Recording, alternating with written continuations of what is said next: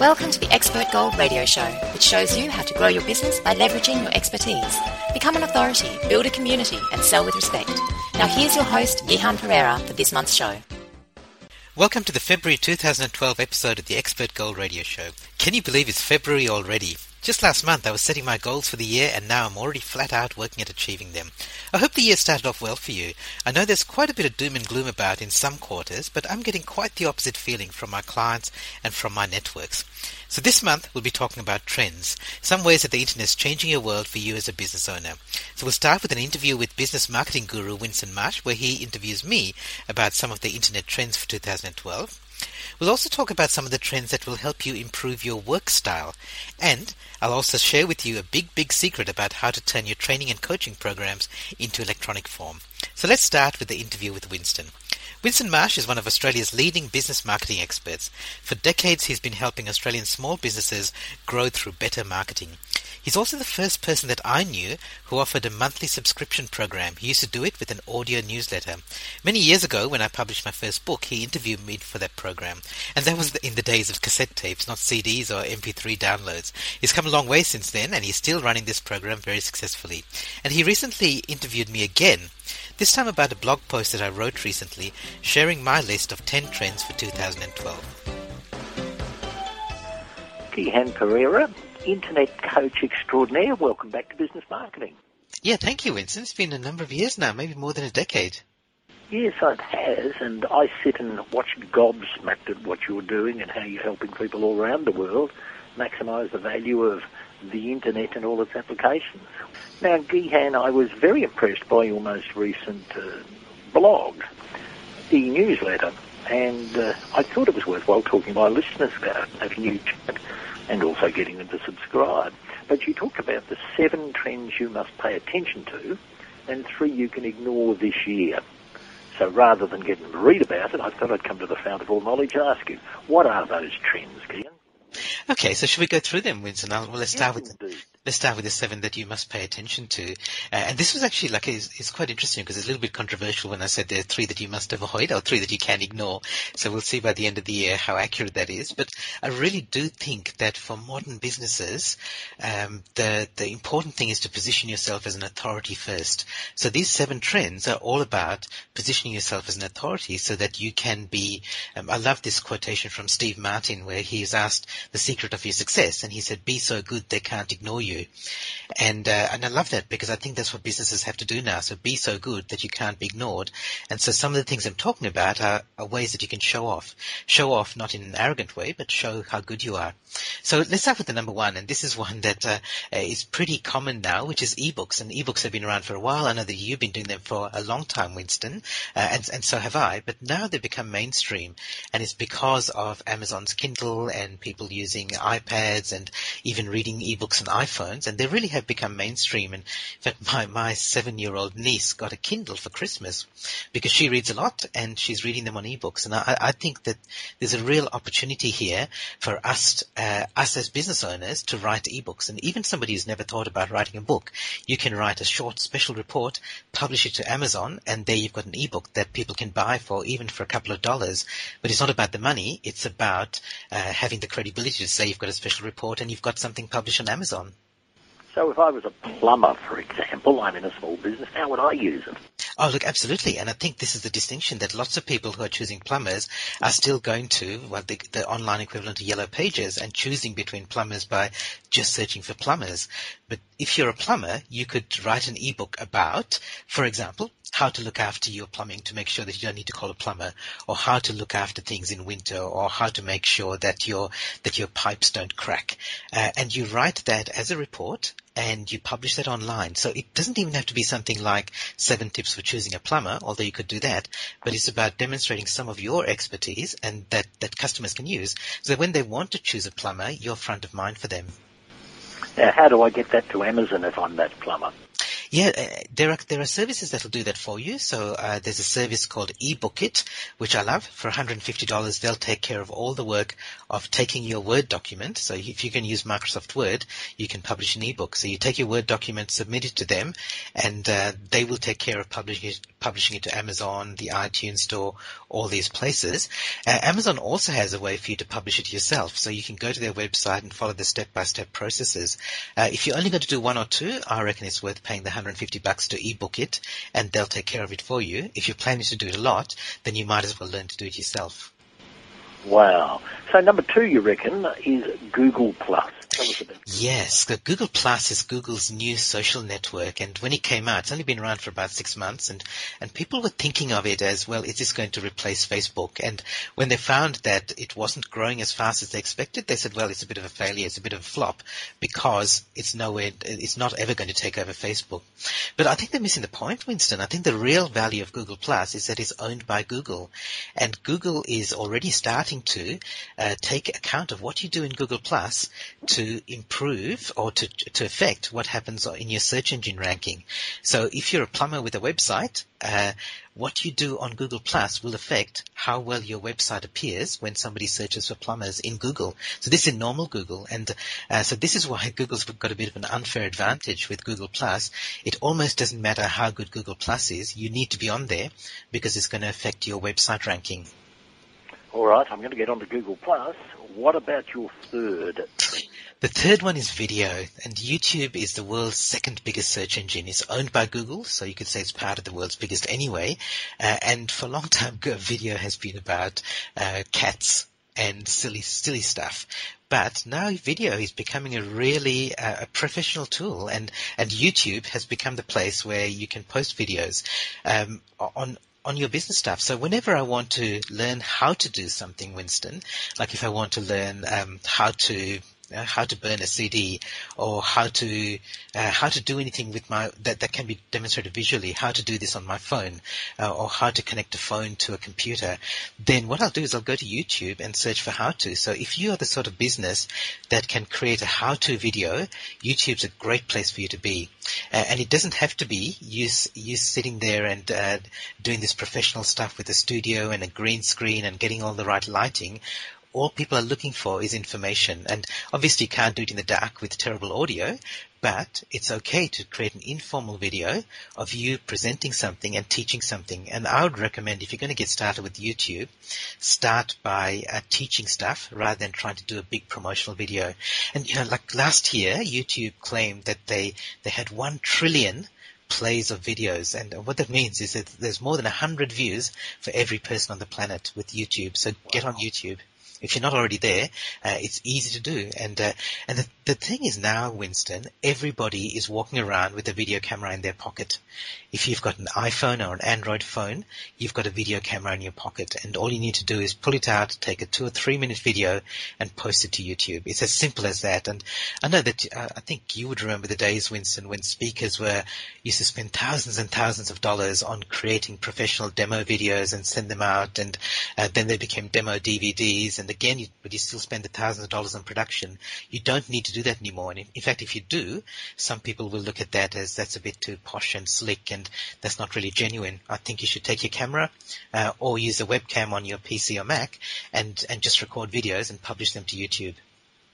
And I imagine, Gihan, if we searched you at YouTube, you'd have lots of videos there. Yeah, in fact, this is one thing that I've been avoiding YouTube, Winston. I think maybe I've got a face for radio, but I think that it's become so important that you need to do it. So I set up a YouTube channel, so it's gihanperera.tv, and some of it's me presenting face to face, and so you see me presenting, but some of it is the webinars that I run. If they're public webinars, I publish the webinar recordings to YouTube, so I get double value from them. I run a webinar, so the people who attend live get the value from that, but once the recording's available, I make it available on YouTube as well. So if you go to my YouTube channel, which is gihanperera.tv, you'll see a whole bunch of webinar recordings which people watch, and at the end of the webinar I promote my business. I don't make it a big sales pitch. I just promote the business, and again, I want people to see how good I am, and then they'll do business with me.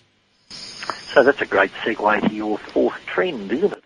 Yes, webinars. Webinars are big, Winston. They've been around for a while now, over a decade, but for a while, they've been difficult to use. They've been difficult for presenters, but also they've been difficult for people to connect to webinars. So I remember about 5 or 6 years ago when I first started getting into it, I decided not to do webinars. I decided to do teleseminars because teleseminars are easy. It's just like doing a phone conference call. But now webinar technology has improved to the level where most people don't have trouble connecting to their webinars, and it's easy to present, and you can do it from the comfort of your home or your home office. You sit there, people don't see your face. I don't like the webinars where you can see the video of the presenter. I prefer that the presenter creates some really good PowerPoint slides. You hear the presenter talking, and that's it. So all the audience is sitting in their offices, in the comfort of their offices. They don't have to travel. They don't have to pay accommodation and flight costs. But you can reach the world literally through the power of webinars. And I really think it's something that's worth starting. I do know that you and I probably know presenters we know that are using webinars, and some of them are using them well, some of them aren't using them so well. But I think it's something that any business owner should get into. Even if you're not a presenter, webinars give you a great opportunity to, again, connect with your audience and engage with them in a way that it's much more personal than writing a newsletter or creating or publishing blog posts or even doing video. Because once you do a video, it's static. But with a webinar, it's live. People are engaging with you in real time. And the technology is good enough now that the slides are in sync with the voice, and they've overcome all of those problems. They have. They have. And when I started doing webinars, there were only a few webinar providers around, and so there wasn't much to choose from. And I chose one called GoToWebinar, which seemed really good to begin with, but also allowed you to expand. And so GoToWebinar does allow you to expand to up to 1,000 users. I think I'm on a plan that allows up to 1,000 attendees. And at the time, yes, some of the providers weren't so good. So you used to have problems with audio dropping out or the slides not syncing properly. But nowadays, there are lots to choose from, and most of them are pretty good. And it's not so much the webinar technology, it's just that I think more and more people have got broadband internet, and so it's faster. So the internet's fast enough that webinars really work. Okay, I better have webinars on the list. Number 5, Deanne.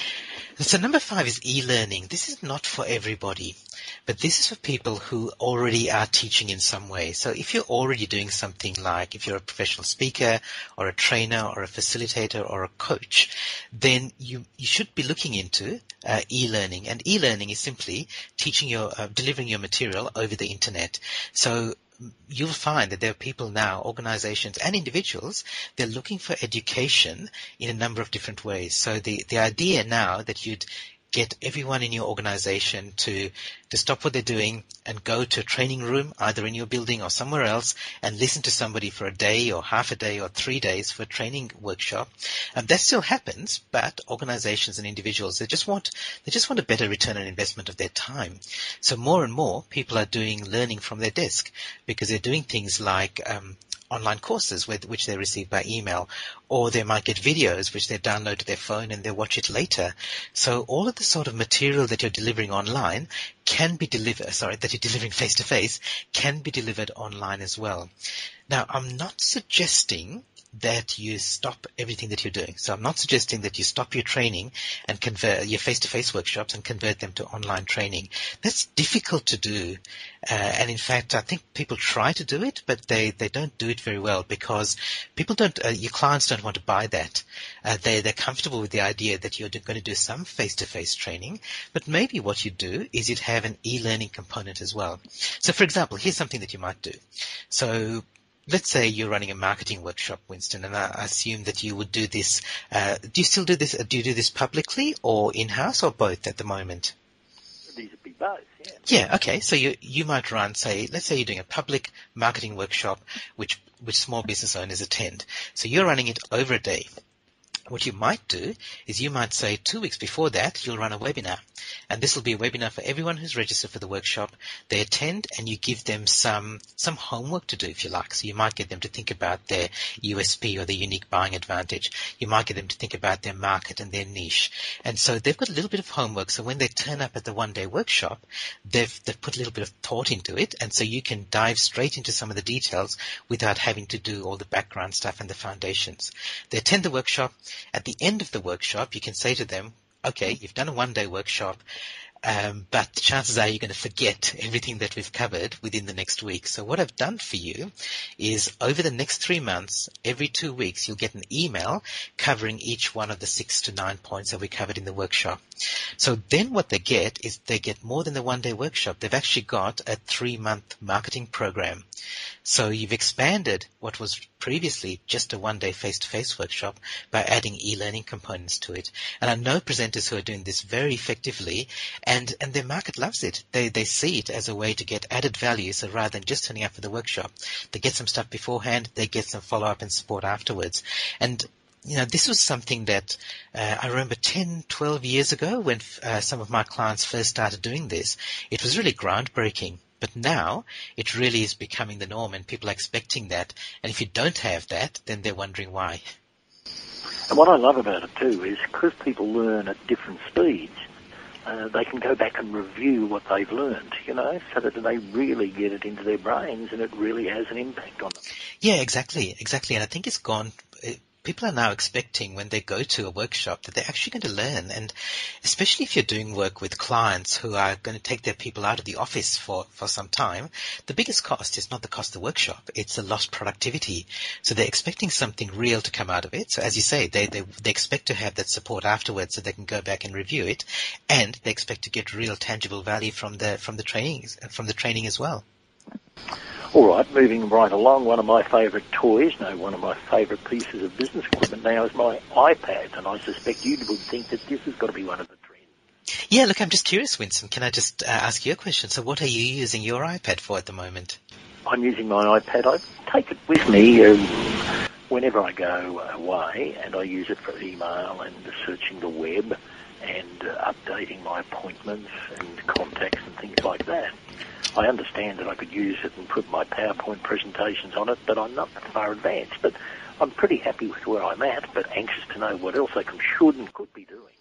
Well, I think you're using it for exactly what most business owners should use it for, which is productivity first. So the first thing, if you've got an iPad or the Samsung Galaxy Android tablet, which is probably the best one of the Android tablets around, or any tablet like that, use that for productivity.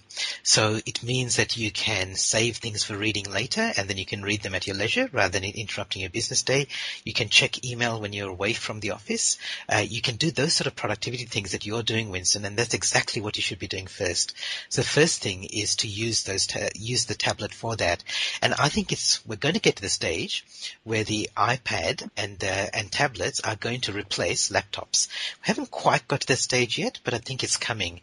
And it wouldn't surprise me if within the next year, certainly within the next 18 months, there'll be more and more people who just say, I don't need to use my laptop. I don't need to take my laptop with me. I'll just take my iPad. I know a few clients of mine who are doing that already, and I think that's only going to increase as we get better wireless internet connections when you're away from the office, and as we get better functionality in those tablets.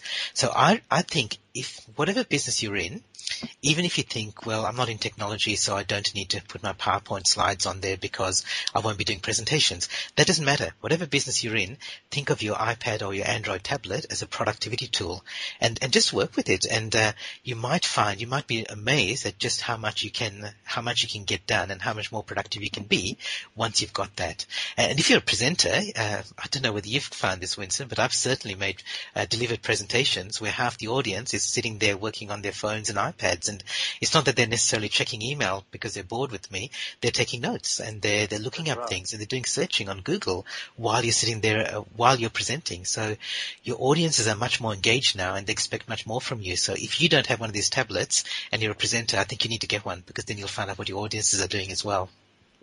And Gihan, is it all right to make my wife happy and put a whole lot of the family photographs on the iPad so that when we travel she can show friends in relation to the photographic collection? That's one of the nice things about it. These tablets have so much space now. I mean, there is a limit, but there's so much space now that even on mine, I will take some of the DVDs that I've got and I'll copy them to my tablet so that when I'm traveling, I can watch movies on the tablet. So yeah, absolutely. I think it's one of those wonderful things about a tool like the iPad or any tablet is that you can use it both for personal and professional use. Okay, and trend number 7. Trend number 7 is about your website. And trend number 7 is just saying, get serious about your website. If you don't have a website already, have one. And it's a little bit, it's interesting because it's, all the hype at the moment is about social media, iPhones, tablets, apps. But when people want to do business with you, they will eventually come back to your website first if they've never heard about you. So your website should be the place that you think about promoting your products and services. And I've been in this business 15 years, Winston, and I remember at the start when I first started my business, all there was on the internet was pretty much websites. There was no Google or there's Google, but there's no Google Plus, there's no Facebook or Twitter or blogs or podcasts or YouTube. None of that was around. So all this sort of stuff you had to do on your website. If you create a video, you'd stick it on your website. If you wrote an article, instead of publishing it to a blog, you'd publish it on your website. Nowadays, I think you don't need to do all that on your website. What you can do is your website can be like a brochure. So it needs to be simple. It needs to promote what you do, tell people why they should choose you. It needs to load fast because more and more people are accessing it on phones and tablets now, and that means that they don't necessarily have the fastest internet access around. But the main thing it does is it positions you as an authority, promotes what you do, and makes it easy for people to get in touch with you. It may not be the first thing that people come across you. They might find your blog first, or they might, hear an interview with Winston Marsh, and then that's the first time they find out about you, but they will then go to your website to find out before they do business with you. So your website is more important than ever. It hasn't become less important because of these other things. And in a recent edition of this program, Gihan, I indicated people need to have a look at their website and see how it comes up on a mobile phone or on a tablet, because people have different reasons and different ways of accessing your website, and we need to make sure it works in all of those situations. Yes, that's right. And the other thing about that, Winston, and you're exactly right, that more and more people are accessing your website from a phone or tablet. And I've always said to website owners, put yourself in your site visitor's shoes and think about what they'll be doing. So think also about when somebody's accessing your website from a mobile phone or the tablet, not only does a website come up, but think about what is it that they're looking for. So, for example, if you run a restaurant and you've got a restaurant website, one of the things that frustrates me about most restaurant websites is that they don't publish a phone number and they don't publish their opening hours in a very clear and obvious place. And some people don't publish it at all. But if you think about somebody who's accessing a restaurant website from their phone, they're probably driving around somewhere thinking about where they might go, or they're on holidays and they're thinking about a restaurant. So instead of having beautiful pictures of the dishes or of your building on your homepage, have a phone number so people can call you and have your opening hours. And then maybe you can have things like menu and a bit about your chef and so on. But think about where people are accessing it from now. So don't just get the technology right, but make sure you give people what they want at the time that they're accessing it. And very importantly for that restaurant, where to find you, how to get to you. Yes, exactly. Now, that's the 7 trends we can't afford to ignore. What about the 3 that we can ignore? Okay, so this week gets a little bit controversial, Winston. So these 3 things, for some businesses, this will be something that you should be doing. And for others, they're things that you shouldn't or that you don't need to do. And again, I'll come back to what I said at the start. If you position yourself as an authority and as in the words of Steve Martin, be so good they can't ignore you.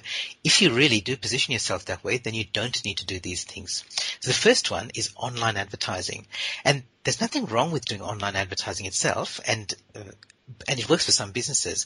But if you position yourself as an authority, you don't need to advertise.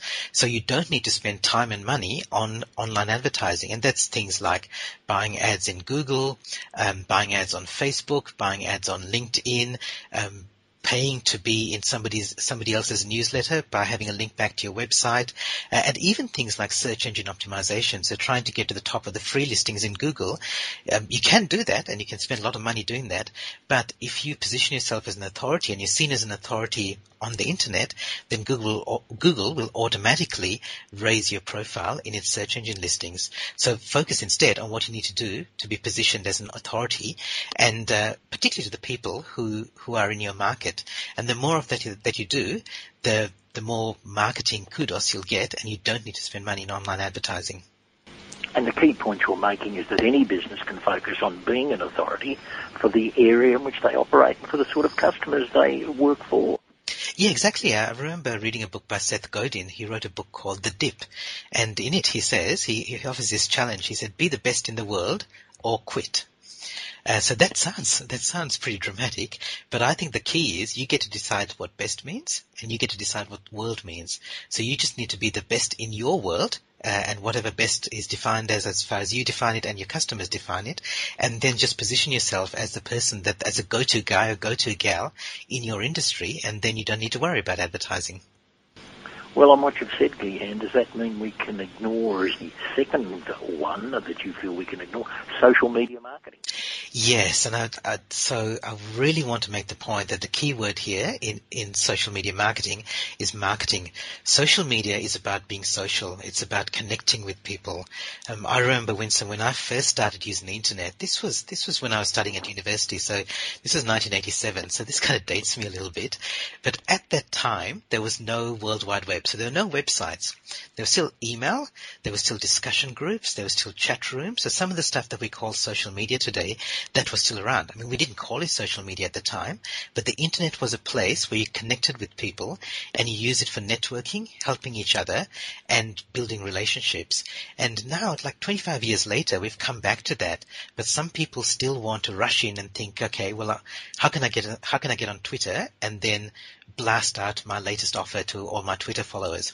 Well, that's not the way that it works. So Twitter, LinkedIn, Facebook, and Google Plus are a place for you to build connections. And if you're thinking of a rule of thumb, the way I like to think of it, Winston, is say, get business through your network, not from your network. In other words, build up strong relationships with the people who are following you on Twitter, or who are fans on Facebook, or who are in your Google Plus circles. Build up relations with them, and they'll refer business to you, or they'll refer you to other people.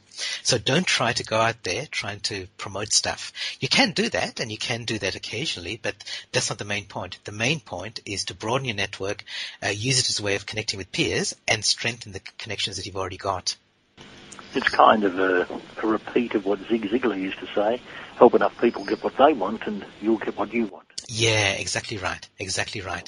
And I think if you want to get into social media, and you want to get started in it and you're not sure how to get started, don't worry about all the technology. I offer this piece of advice to clients, Winston. I say, do something nice for somebody every day. So it may be commenting on a photo in Facebook. It may be taking a tweet that somebody's posted and retweeting it to your network. It may be making a comment in Google+. It may be writing a recommendation for somebody on LinkedIn. But if you do just that, if you do something nice for somebody every day on social media, you'll be way ahead of 95, maybe 99% of the people, of business owners, who are trying to make social media work for them. Wow. Okay, Gihan, what's the final trend you think we can ignore? Okay, so the last one is something that's really popular at the moment, but I think that most business owners should ignore it, and that is iPhone or Android apps. So a lot of people are talking about, yes, you need to have a mobile app. You need to have an iPhone app. I need an iPhone app for my business. Or I need people to be able to, I need to be on the homepage of people's iPhones. Well, like that can work for some people, but it's like trying to win the lottery unless you're really, really serious about it. So there are people who make lots of money from iPhone apps. In fact, I saw in the Sydney Morning Herald article recently, Winston, some 16-year-old guy who's now just been paid $250,000 for some great idea that he's got. But that's rare. For most businesses, we should do what you said earlier. What you should do is have a really good website and make sure it loads well when people are accessing it from a mobile phone. So you're much better off doing that than trying to invest money in an app that's going to make you $1 gazillion, or is going to have a gazillion downloads so that it really spreads your name far and wide. Now, there are some exceptions. There are some businesses which make sense for you to have an iPhone app, but I've found that in most cases, the business owner who wants to create an iPhone app, first of all, there isn't really a good app that they could create to be popular. And even if they put the work into creating it, people don't download it enough, and they don't put enough work into, and the business doesn't put enough work into marketing it so that more people get it. It's like trying to create a viral video. So I occasionally get people coming to me and say, how can I create a video on YouTube that goes viral? And you just can't. It's just like saying, it's like going to a recording company and saying, how do I write a song that's going to go to number one? It's not as easy as that. What you do is you put all the work in other areas, and it's very lucky if you get to number one. And it's the same with if you're going to create an app and hope it goes to number one, or hope you make a lot of money from it, or get a lot of downloads. I think it's like hoping that you're going to write a number one hit. It happens, but not to many people. So, Gihan, it's really a case of sticking to your knitting. Do what you do and do it well. Don't try and become an app developer. Yeah, and look, I know we've talked about a lot of things, but I think there are three basic things that you need to have online, Winston: website, blog, and newsletter. Get those three things working first, and then build on all these other things. And the other things are kind of optional extras. But if you get a website, a blog, and a newsletter, you'll be doing the core of what you need to be doing to have an online presence. Gihan, thank you. You've explained a heck of a lot of things in this interview. Now, you provide help to people in business. What sort of help is that? Look, I do. I work with business professionals, and particularly the people who are already thinking about positioning themselves as an authority, so I can help you with some of these things. And I have a couple of things, Winston. I have a membership site called the eGurus Community, where people you pay $50 a month and you get access to me. So that's through phone and Skype for consulting. You get access to the webinars that I run, and you get access to a number of resources like ebooks and video tutorials that I've created. And the other thing that I've done recently is I've written a book, Fast, Flat and Free, How the Internet's Changed Your Business. And if you go to fastflatandfree.com, a number of the things that we've talked about, I discuss in the book, and I show you really how to set up your internet marketing strategy, whatever business you're in. Gihan Pereira for Business Marketing. Thank you. Facebook, Google and Apple have changed the way the world works, but most business owners don't know the rules have changed. Get Gihan's book, Fast, Flat and Free, from fastflatandfree.com and learn how to make the internet work for you. That's fastflatandfree.com. Most of the trends in that interview were about marketing your business. Now let's turn our attention inwards and talk about some trends that affect the way that you work in your business. So this is looking at your work style. My friend Chris Pudney and I recently had a conversation about that, how the internet's making it easier to live an out-of-office work style, which coincidentally, out of office happens to be the title of the book that we published. So you don't have to be chained to an office desk all day. And in that conversation, Chris and I talked about 8 trends for 2012. We published that as an episode of our regular Out-of-Office podcast. Now, if you want to listen to the whole interview, you can go to the blog at outofofficebook.com, but I've got an edited version of that conversation for you here, where we do talk about each of those 8 trends. I hope you enjoy it. We've each got 4 predictions, and we'll take them in turn. So the first prediction is that the growth of mobile workforce will facilitate an increase in telecommuting. So workforces are becoming more mobile, and one of the reasons for that is that we've got these more powerful mobile computing devices, so smartphones and tablets and what have you. But in addition to that, one of the other factors that's supported that is that cloud computing has become more important. So often cloud computing has been touted as a way of reducing the cost of owning software for businesses, but in fact a recent survey conducted last year by a technology company called CSC found that the main driver for businesses adopting cloud computing was in fact to support a mobile workforce. So they also found that they were doing it for reduction in costs as well, but the main driver was in fact to support their mobile workforce. Now, cloud computing and mobile devices are also the main technologies that support an out-of-office work style. So we're going to find that as more companies are trying to support a mobile workforce, they're also going to be lowering the barriers to entry when it comes to telecommuting as well. The second one, which is my first prediction, is that we're going to have more Wi-Fi connectivity. So when you're out and about, you'll have more opportunities to connect to wireless networks. And this is something which is not necessarily for the telecommuters who generally tend to work from home, but for the people who are a bit more digital nomads who will want to have access when they're out and about. So you may be a business traveler, you may be working from an internet cafe, you may be working anywhere, and you'd like to have wireless internet access. And there are are a number of places where this is happening. So in the air is one place, and we talked about, I think in the book we mentioned that cloud computing, one of the places where you can't access the cloud is when you're actually in the clouds, because airlines don't allow you to connect to the internet. But more and more that's happening. So Emirates Airlines is already doing that, and Qantas announced plans a few months ago to trial it. So we may see internet access on flights, within Australia. It's happening in other parts of the world, but we may see it happening in Australia. Because even on the ground, there are more and more people who want to do that. So Brisbane City Council, in some of their parks, is offering free Wi-Fi, and the Perth Lord Mayor, Lisa Scafidi, who was recently re-elected, one of her big re-election promises, and it made front-page headlines here in Perth, was that she wants the Perth CBD to have free Wi-Fi, so that you'd be anywhere you are in the central business district, you'll be able to get free Wi-Fi access. And so she's got, I think, 4 years in which to do that, so I'm not expecting anything soon, certainly not this year. And I guess one of the things that we should point out is if you're using any of these free Wi-Fi services, if they're not secure, then you're taking your life in your hands. So there's a security risk, because other people on that same free Wi-Fi network could be eavesdropping on what you're doing, and it's actually very easy for them to do that. It doesn't require a lot of technical skill to do that. So either use a secure Wi-Fi network, or you can use your phone as a mobile hotspot and make sure that you set a password on that so that it becomes secure as well. Indeed. Once you've got all these free Wi-Fi hotspots, you actually need a device to make best use of them.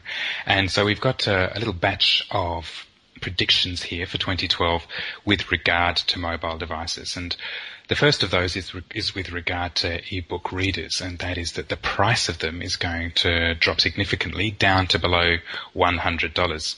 So when I saw you make this prediction, Gihan, I went and had a look on Amazon at what the price of their Kindle was, and at the moment it's come down. It's down to, it was 126 at the start of the summer holidays, and that's now 122, including shipping from the US. So I think that trend indicates that your prediction might come true by the end of the year, Gihan. And there are other probably less powerful models that you can get for under $100 from your big box retailers, but it's not things like the Kindle just yet. The other prediction with regard to mobile devices for 2012 that we have for you is that high quality Android tablets are going to drop below the $300 Aussie dollar mark. So what we've got coming up this year are that another generation of tablets running Android is going to come out using a new chipset, so they're going to be more powerful and have brighter screens and higher resolution as well.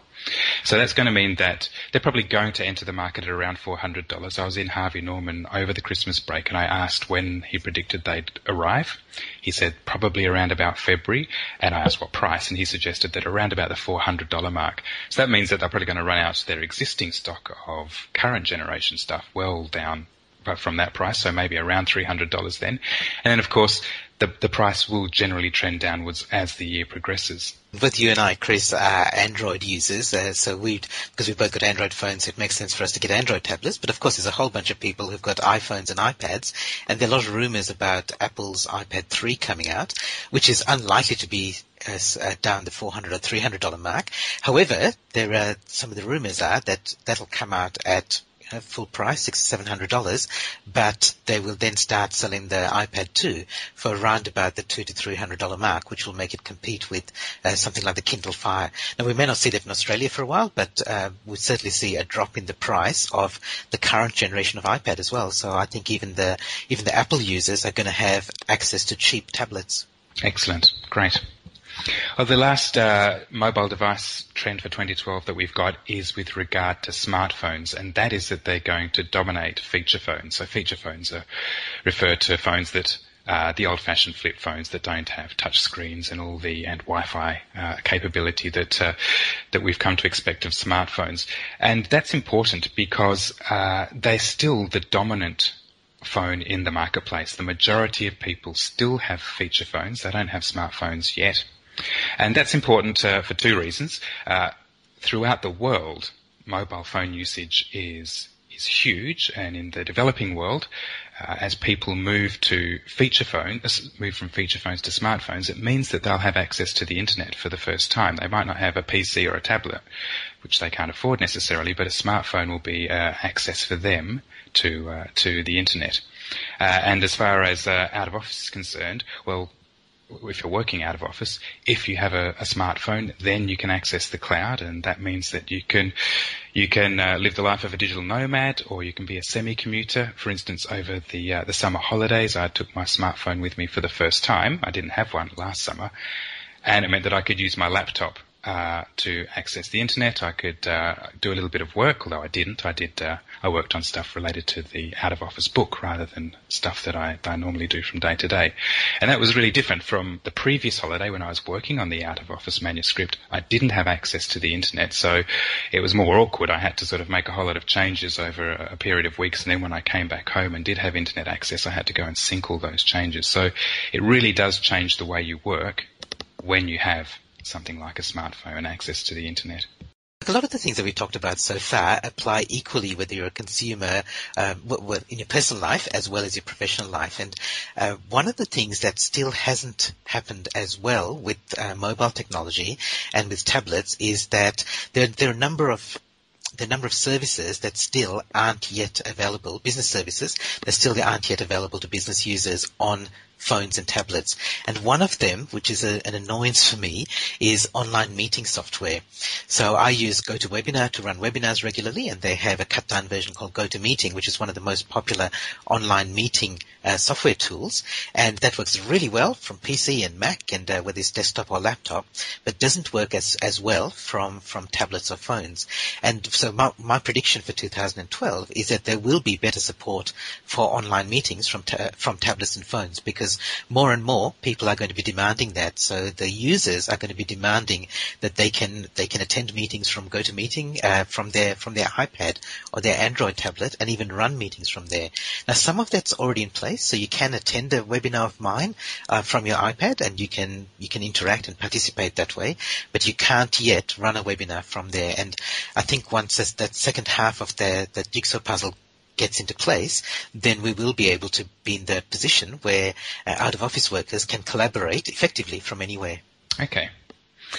The next trend that we have for 2012 is that outsourcing is going to increase, and that means that the nature of jobs will be changing. So a recent survey showed that 1 in 3 Americans is in fact a freelancer, and that's not because of the economic circumstances in the US where people are finding it difficult to get work. It's because they want to work with greater freedom. They want to have that kind of independence rather than be in a traditional employer-employee relationship. So it's becoming the age of the free agent. So what that means is that people who want to work as freelancers or who want to make use of freelancers need to learn about how to best use the various talent markets, as they're so called. So there are quite a few of these available online. So the one that we are most familiar with is elance.com, but there are others called Odesk and Guru. So it's important that if you want to be a freelancer or you want to outsource work to freelancers, that you know how to make best use of the various talent markets that are out there. So my next prediction is about Google+. So Google+ launched with a big bang at about the middle of the year. Its growth has continued, although it's slowed down a little bit. But my prediction is that by the end of this year, by the end of 2012, Google Plus will reach 200 million users, which is pretty big, and it's around about the same sort of magnitude as Twitter. It's not as big as Facebook yet, but certainly but certainly growing. And 200 million is still nothing to sneeze at. You know, there was a lot of optimism about Google Plus when it started, and then there was a lot of criticism as well. And a lot of people are comparing it to Facebook and saying, is it going to be the Facebook killer? And I never thought it was going to be, and you shouldn't compare it that way. But it has a lot of features that make it very attractive. And one of the most important for out-of-office workers is the idea of Google Hangouts, which is basically a way of doing video conferencing. So video conferencing for up to 10 people. And I mentioned some of these online meeting tools such as GoToMeeting earlier. I think Google Hangouts are a serious competitor to something like GoToMeeting when you're talking about small team video conferencing, because it's a cinched setup. You see people on video and they just use their webcam. You can share Google Documents through your Hangout. You can share what's happening on your screen. So that feature alone is going to make it really useful for out-of-office workers. And the fact that it's growing and continues to grow means that it's probably going to be around for a while. So Google's going to keep adding new features to that as well. Our next prediction relates to cloud computing, and that's one of the most important infrastructures for the out-of-office work style, and that is that a large cloud-based service will fail. Now, this is pretty much inevitable, I would say, not because cloud computing is inherently dodgy, but rather because it's just becoming so prevalent, as we said at the start of this podcast, that cloud computing growth is going to be one of the reasons that the barriers to out-of-office work come down. And so more and more of these services are being offered, more and more people and businesses are using them, and so one of them will fail, and that will cause mass disruption just because a large number of people are using them already. Now, when we say the cloud computing service is going to fail, what exactly do we mean? Well, there are three possible types of failure. Well, there are several possible types of failure, but the ones that we'll focus on are availability of the service. So, for instance, there might be a problem with the network or the server on which the cloud computing service is hosted, and so you just can't access it for whatever reason. Typically, that's a temporary issue.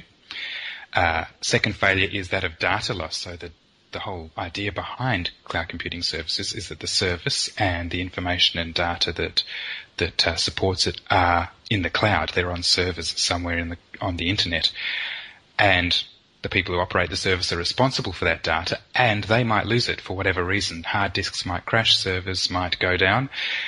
This kind of problem is usually temporary, but it also might be permanent. There have been instances where cloud computing services haven't been doing their backups properly and haven't been able to restore data that they've lost. So that's a potentially permanent failure. And finally, there are security issues. Hackers might break into a server and steal data or steal passwords and get access to your accounts.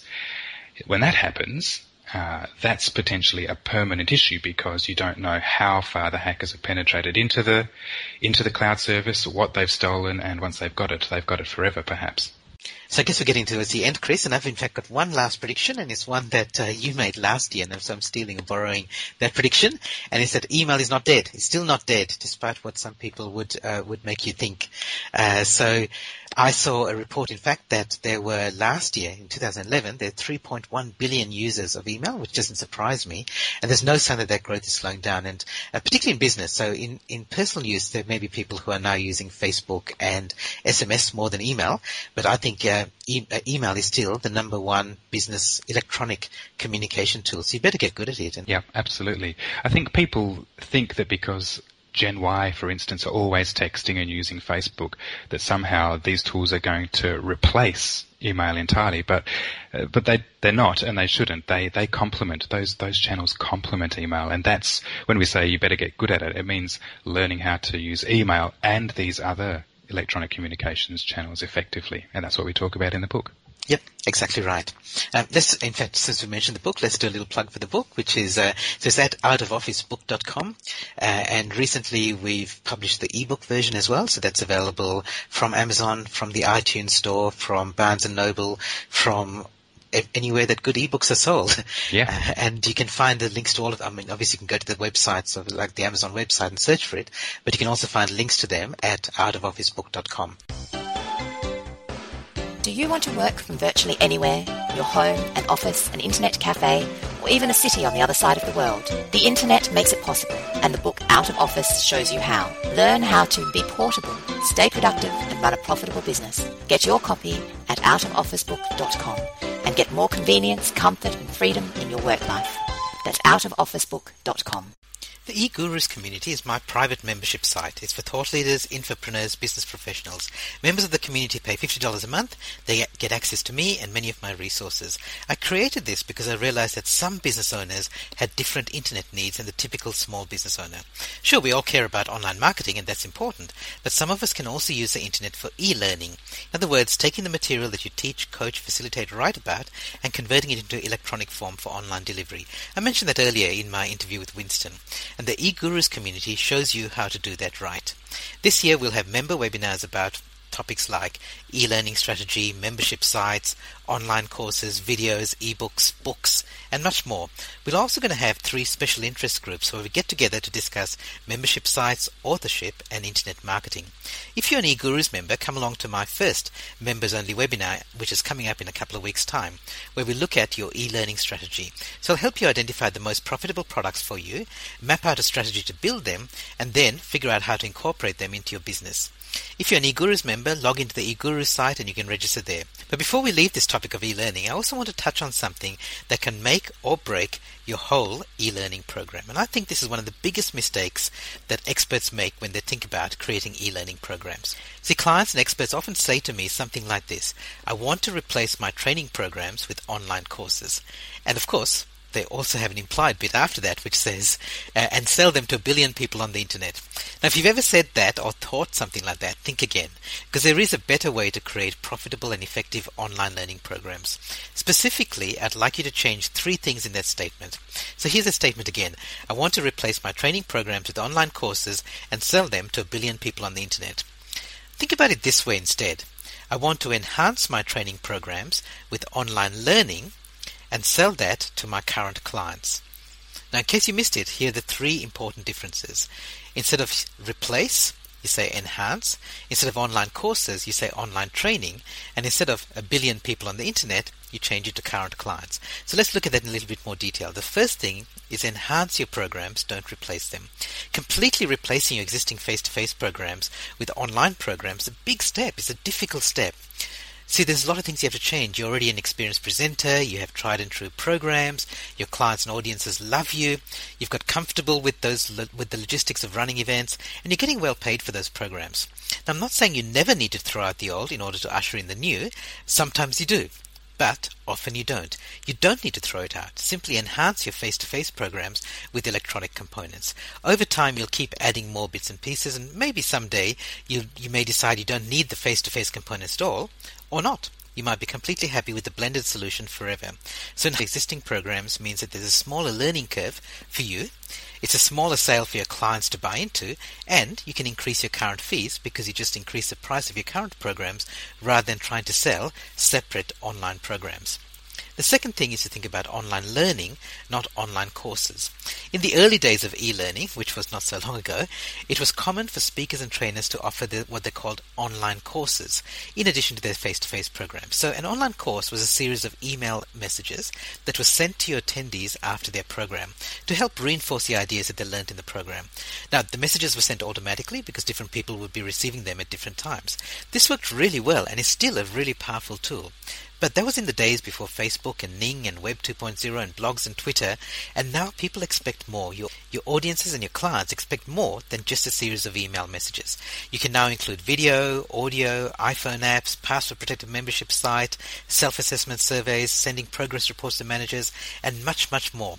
That's why nowadays we call this e-learning, and that encompasses much more than just an email course.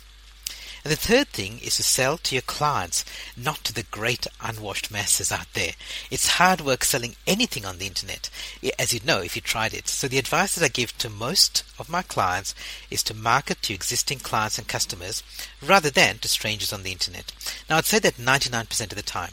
The other 1% of the time, I give that advice to a client. It's a rare client who does understand what's really involved in internet marketing and is willing to make the investment and the time and the learning to make that work for them.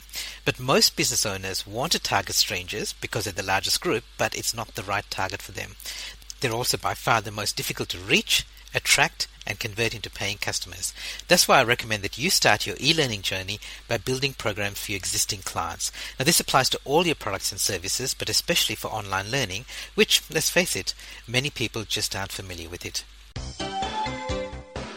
Are you a speaker, trainer, coach, consultant, or thought leader? Join the eGurus community, Gihan's private membership site, where you can learn about blogging, social media, ebooks, online courses, webinars, membership sites, and much, much more. Find out more and sign up at egurus.info and take your e-marketing and e-learning to the next level. That's egurus.info.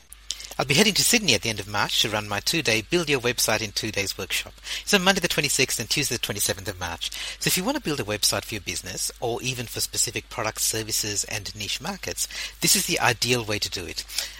Over the 2 days, you'll learn how to build a professional website. You'll have a newsletter, a blog, a shopping cart, password protection and more built into it. And you actually get to do it yourself during the 2 days. And more importantly, you're doing it yourself. So you have full control of it for the future. So you learn it once and you can even build more websites yourself later. If you'd like to register, go to buildyourwebsiteintodays.com. You can find some information and you can register there.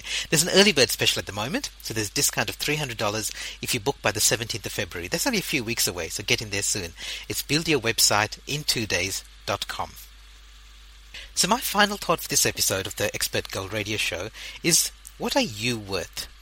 See, my area of expertise, the internet, is constantly changing, so I have to keep up with what's happening. As soon as I produce an audio program about Google+, Google changes its rules. If I write an ebook about outsourcing through Elance, Elance changes its website.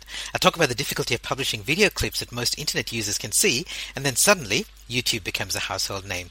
Now, it's hard work to keep up, but if I don't, I fall behind. Now, I wonder whether that's easier for me. See, I'm lucky because I know that my area of expertise is changing rapidly. So it's an easy decision for me to invest in learning. Not just learning about my topic area, but also learning about marketing and business development. It might not be so obvious to you. If you're not working in an area that seems as dynamic as technology, it's easy to fall into the trap of not investing enough in your professional development. Even if your topic area isn't moving very fast, just consider how technology has changed it. If you're a sales trainer in the car industry, what are you doing about the fact that eBay is now the leading used car dealership in the world? If you teach networking skills, do you understand how Facebook and LinkedIn and Twitter and Google Plus are changing the way that we interact with each other? What about Skype, IM and SMSs? If you do customer service training, how are you dealing with private blogs and forums and Twitter and other online tools where customers can vent their anger at your clients' businesses? So my question is, how much are you investing in yourself? It's a good question to ask at the start of the year, because one of your goals might be to invest some time and effort and money into your professional development, whatever your business and whatever your area of expertise. I know that some people have invested a lot more than I do. Some people invest less. It doesn't matter. The thing is to figure it out for yourself. Here's the point. Invest in yourself. Don't be afraid to put money, effort and time into your own professional development, in your topic area and also in business development and marketing. As $1 Million speaker trainer John Childers says, it's never a mistake to learn how to make more money. So that's it for the February 2012 Expert Gold Radio Show. Hope you enjoyed it and learned something that you can use in your business. My thanks again to the beautiful Sharon Kerwood for helping with the voiceovers, and I look forward to having you join us again in March. This is Gihan Pereira. Bye for now.